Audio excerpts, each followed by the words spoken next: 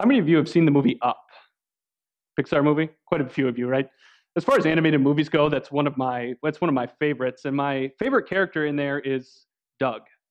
Doug, the talking dog, who becomes the little boy's best friend and his companion on the quest that they take. Uh, and what is Doug best known for in that film? Probably a clip you've seen hundreds and hundreds of times, right? It's his propensity for being distracted. Right? He'll be in the middle of a really deep conversation, making a really important point, and then all of a sudden he whips his head around and goes, squirrel. Right? He totally loses focus on the very important thing that he is talking about, and all he can think about is that squirrel. Well, Andy says that I'm a lot like Doug. Not just because we share a name, though spelled a little bit differently, but because I am given to being very easily distracted, right? We'll be in a car having a great conversation, driving along the road, and all of a sudden I will rubberneck because I see some boat or a motorcycle or a truck that I think I should buy, totally at the expense of everything important that Andy and I were just talking about. I am so easily distracted. Whether you have Doug the Dog syndrome like I do or not, I think you would all agree that it's pretty easy to become distracted in this life. I mean, just think about the last time you sat down in your home office with a full of resolve to get some work done. But first you check your email, and checking your email leads to you Googling something, and all of a sudden 2 hours later you're in one of those YouTube black holes watching a video that had nothing to do with the first thing that you Googled in the first place, and still 2 hours later you have no work done. You and I are so easily distracted. But it doesn't even have to be with things with work, it can be with family too. Think about the last time you sat down on the couch with somebody who is close to you to stream one of your favorite shows. You turn the show on, but then all of a sudden you look around and your significant other is reading something on their iPad while you're checking something on Instagram while somebody else is watching something on TikTok. Meanwhile, the show is playing in the background and nobody is paying attention to it at all. It is so easy for us, and there is so much in this life that causes us to be distracted. But it's not just in life that we get distracted. Did you know that there's such a thing as being spiritually distracted? Right? Because there's so much stuff that is vying for our attention in this world, it's easy for us to lose focus on what is most important. Let me just think about it. Some of us have families, some of us are married, we have jobs and careers and hobbies and got to keep the house clean and so many other things. We spread ourselves so thin trying to get all of this stuff done that we get distracted from the one thing in life that is actually needful, for the one thing that is most important in our life, Jesus. Now, I don't want you to misunderstand what I'm saying here, because all of those things that I just listed, family and hobbies and career and friends and even chores around the house, those are blessings from God. They are things that God wants us to enjoy, that God wants us to put our heart into, that God wants us to make use of. But these are also the very things, these blessings from God, that can so easily become distractions when we spread ourselves thin. They can become the things that cause us to lose focus on Jesus. And when your thoughts aren't fixed on Jesus, do you know what we are more susceptible to? We're more susceptible to temptations. And when temptations arise and your thoughts aren't fixed on Jesus, these temptations that you were once able to so easily thwart away because your thoughts were fixed on Jesus now become things that turn into sinful actions. Like those pictures and those videos that you once were able to stay away from on the internet because your thoughts were fixed on Jesus, they become sites and videos and pictures that are so easily to go to because you're distracted. Or those words that never even really welled up in your heart and you never even spoke to your significant other because your thoughts were fixed on Jesus, all of a sudden become thoughts and words, hateful words that come spewing out of your mouth when you're distracted. Or even just think of what we're doing here on a Sunday morning. It's easy when your thoughts are fixed on Jesus to devote an hour or two to Jesus on a Sunday morning, but then life gets busy, and you get tired, and you get spread thin, and your thoughts aren't focused on Jesus, and then it becomes very easy to take those hour or two on a Sunday morning and turn it into an hour or two extra of sleep so that you'll be better and more prepared for the week to come. And these are largely internal battles that we fight. But what about when you're distracted, when your thoughts aren't fixed on Jesus and an external problem arises? What happens then? What happens when a doctor gives you a diagnosis that you weren't expecting? Or there's a blow up in your marriage or with a friend with whom you were once inseparable, or when, like the recipient of the letter to the Hebrews, when you're attacked for the faith that you profess? What happens when those problems arise and your thoughts aren't fixed on Jesus? I mean, I can promise you, because God promises you, that these problems will arise if they never have in your life, because we live in a world that is sinful. And Jesus also promises that those who follow him will have their lives marked by the cross. In other words, that they will suffer hardships for the things that they believe and for the one that they follow. So what happens when those problems arise and you're not fixed on Jesus? Your thoughts aren't fixed on Jesus. Well, there's a good chance, and I speak from experience, that when those problems come, you're likely to turn to someone else to help you fix that problem. When your thoughts aren't fixed on Jesus, Jesus isn't the first person that you turn to in prayer to help you solve your problem, but rather you're more likely to rely on your own strength and your own ability to help you solve that problem, or to rely on somebody else's strength and ability to solve that problem. Now, I'm not saying that you shouldn't go to a doctor when you're sick. I'm not saying that when you're having a problem in your marriage that you shouldn't go see a marriage counselor. I'm not saying that when you are attacked for your faith that you shouldn't go and find some sort of refuge and comfort from brothers and sisters in the faith who are struggling with those same things. But what I am saying is that when your thoughts aren't fixed on Jesus, Jesus becomes an afterthought instead of being the first one that you turn to. And I want you to chase that out to its logical conclusion with me. Jesus being an afterthought when you encounter a temptation or a problem. If Jesus isn't the first person that you turn to when you are encountering an issue in this life, and you turn to somebody else first, you are saying implicitly that Jesus doesn't care enough, or isn't powerful enough, or doesn't love you enough to act quickly enough to help you. You are also implicitly saying, when you turn to somebody else first, that person is powerful enough, that person does care enough, that person will act more quickly to help you solve your problem. And thirdly, you are also implicitly saying that person, in turning to them first, is greater than the Son of God. Do you see what a heap of trouble being spiritually distracted gets us into? It might start out very small. Pretty soon, it turns into a huge mess. And I say all of this speaking from experience. Speaking as one who has had their life of faith completely turned upside down to a point where I don't even know which way is up. To not even have Jesus be an afterthought when I am encountering a problem. So what I say to you this morning isn't from some holier-than-thou pedestal. I'm saying this as one who empathizes with all of you who have the propensity to be spiritually distracted. And so this morning I pray that you find a whole lot of comfort, just like I do, in what the writer to the Hebrews says to each one of us this morning, to fix our thoughts on Jesus. The letter to the Hebrews, it was written to a group of Jewish converts to Christianity who were living in Rome during the spread of the early Christian church. And as the early Christian church continued to grow, so did opposition to Christianity. And these men and women and children who were converts to Christianity were facing all kinds of opposition from every side. First, they were facing it from their own people. Remember, the Jews were a people who didn't see Jesus as the true Messiah, the one who came into the world to live and to die for them.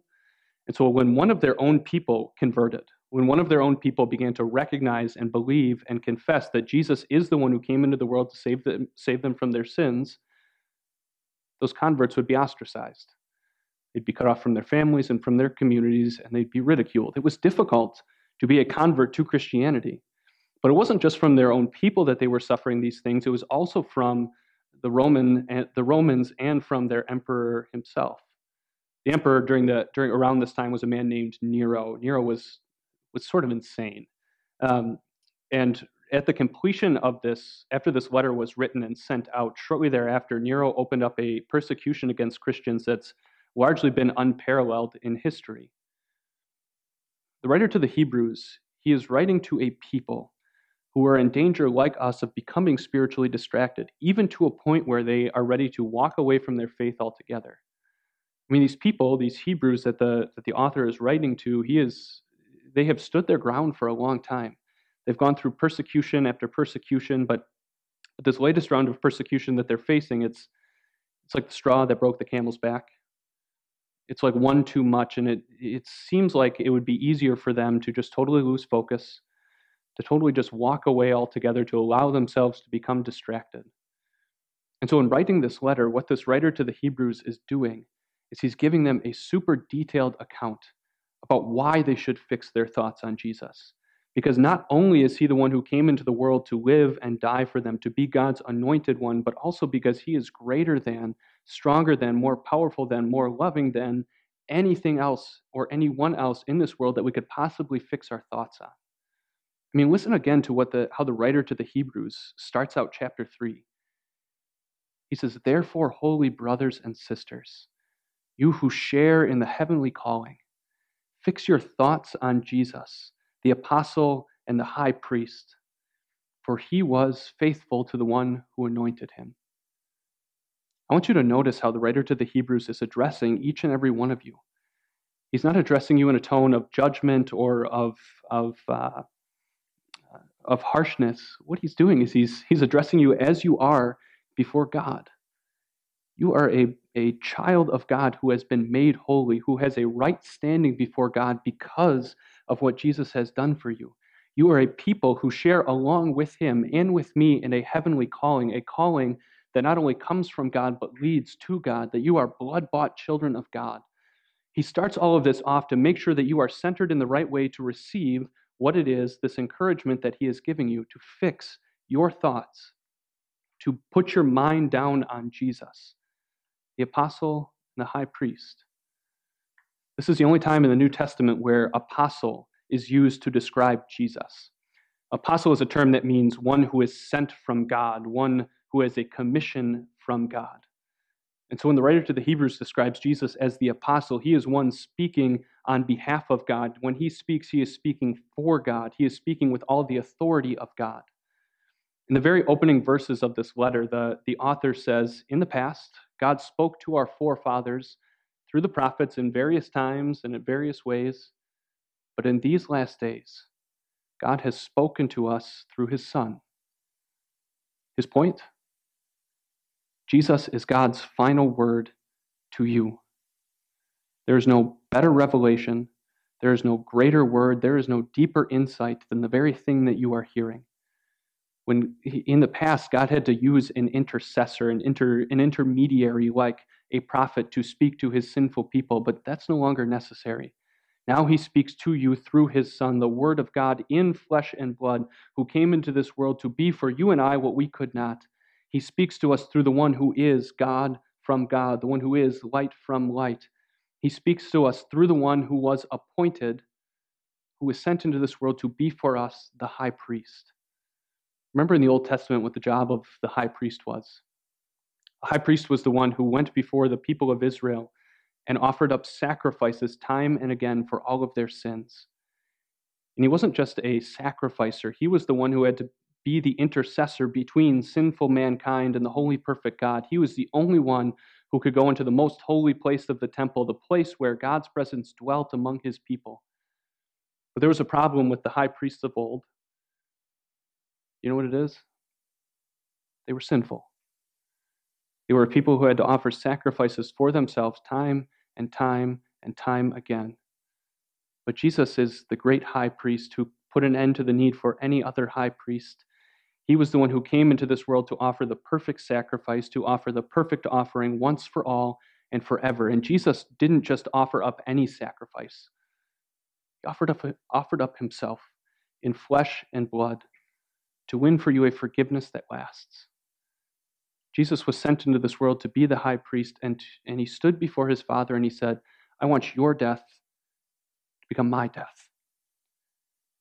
I want your sin to become my sin." And in so doing, he freed you from sin and death that haunts every aspect of your life. And this is the one that the writer to the Hebrews says, fix your thoughts on him. Concentrate on him in every aspect of your life. Look, we live in a world that has so much going on. We live in a world where there's so much vying for your attention, where there's so much white noise that Satan is trying to use to distract you from the one thing needful, from Jesus Christ, your Lord.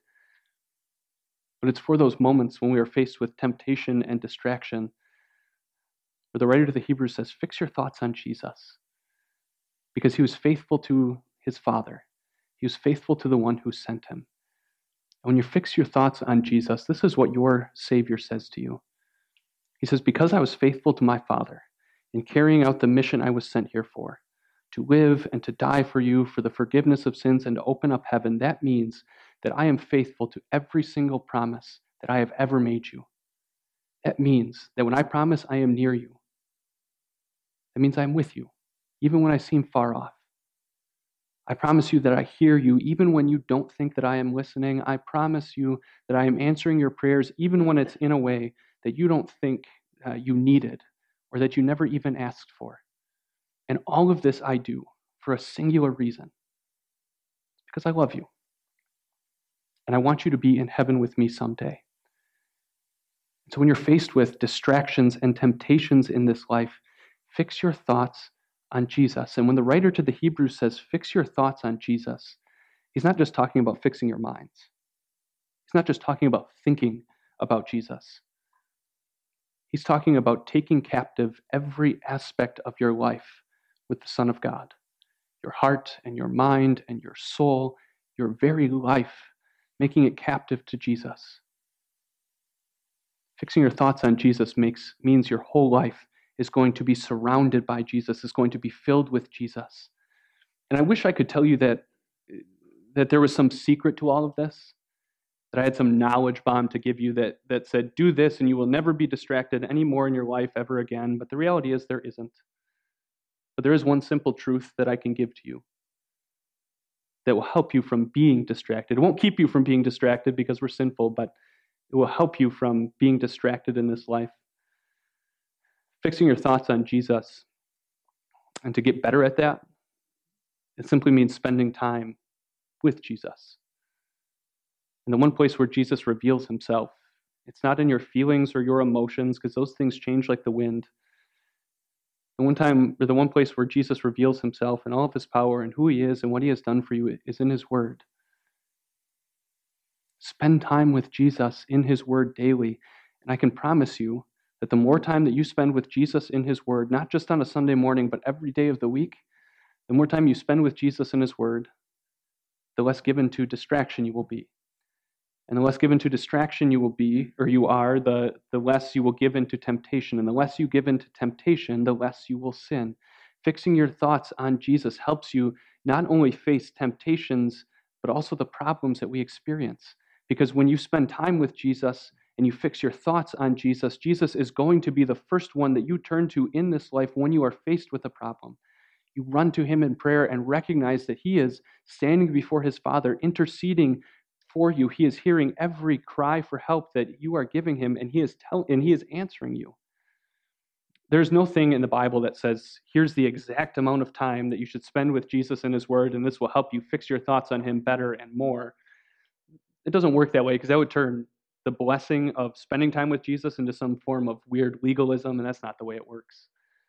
There's no set amount of time that you should spend, but I can tell you from life experience, no matter how short that might be, that spending time with Jesus and his word, the more time that you do it, the better off you will be, because God promises that in his word, he uses that word to create and to strengthen faith. And that word is the very power of God. And the more time that you spend in the power of God, the more he will enable you to fix your thoughts on Jesus. The more you fix your thoughts on Jesus, the better your walk of faith. That daily learning of saying yes to Jesus and to say no to sin, the better that gets. And this fixing your thoughts on Jesus doesn't just help you in your daily walk of faith. It actually makes every aspect of your life that you live in a world that is broken. It actually makes every aspect of your life better, and it affects in a very real way those who are around you. And here's why. Because when you fix your thoughts on Jesus, and not just your mind, but your heart and your soul and the entirety of your life, you are making your whole life a living confession of Jesus. And here's how this plays out. When you're in a fight with somebody that you love, and your thoughts are fixed on Jesus, it enables you to see past the hate and the anger that distract you, and enable you to look at them in love, and the kind of love that your Savior shows to you. So husbands, fix your thoughts on Jesus. You'll be enabled to love your wife as Christ loves his bride, the church. Wives, fix your thoughts on Jesus, and you will be able to give your husband the kind of honor that he needs. We don't have any children here, but if there were children here, if they fixed their thoughts on Jesus, they'd be enabled to honor their father and mother just as God calls them to. And parents, fixing your thoughts on Jesus enables you to love your children just as God, your Father, loves you, his child. Fixing your thoughts on Jesus when somebody who has hurt you in a very real way, and I know that all of us have been hurt in bigger ways than I can even describe. Fixing your thoughts on Jesus when you are hurt by someone, it enables you to let the hurt and the pain go and enable to forgive that person time and time and time again as much as they need it and as much as you need it. Fixing your thoughts on Jesus enables you to see the world in a whole different light. Because right now, and perhaps we've been made more aware of this than any other time that I've been alive, we live in a world divided. Because we are a people who are sinful, when we interact with people, we tend to see only differences, and we play those differences up. And the differences are many, right? We've got political differences and racial differences and socioeconomic differences and even differences in belief sets. But we see those differences, and we let those differences distract us from the one thing that we need to be doing as God's children. And it's tempting to allow these distractions to live and to function in our heart because we think, what difference can one person make? What difference can one person make in a world and in a culture that is torn apart and divided? But when you fix your thoughts on Jesus and you walk out into a world that is broken and torn apart and divided, it's like putting on a pair of glasses for the first time and being able to see clearly. Because when your thoughts are filled with Jesus, it enables you to see people as they really are. It enables you to look out at the world and see a people who are lost. It enables you to see people who are broken and distracted and have lost focus. It enables you to see people who need the love that you already know, a love that can only be found in one person. It enables you to see brothers and sisters for whom Jesus was sent into this world. It enables you to see brothers and sisters for whom Jesus, the high priest, sacrificed himself. It enables you to see brothers and sisters who need the forgiveness that Jesus already won for them. When your thoughts are Jesus, and that is the lens at which you look at everyone in this world, you will see a people who need the one thing that your hearts and your lives and your minds and every aspect of your life are already fixed on. You will see a people who need Jesus. Holy brothers and sisters, men and women and children who share in the heavenly calling with me, I pray that God continues to enable you to fix your thoughts on Jesus. Because he is our source of courage, he is our only boast, he is our sure hope, he is the apostle and our high priest who was sent into this world. I pray that you continue to fix your hearts, your minds, your souls, and your lives on Jesus, because in this world and the next, there is no one greater. There is no one better than him, and he will never let you down. God grant that. Amen.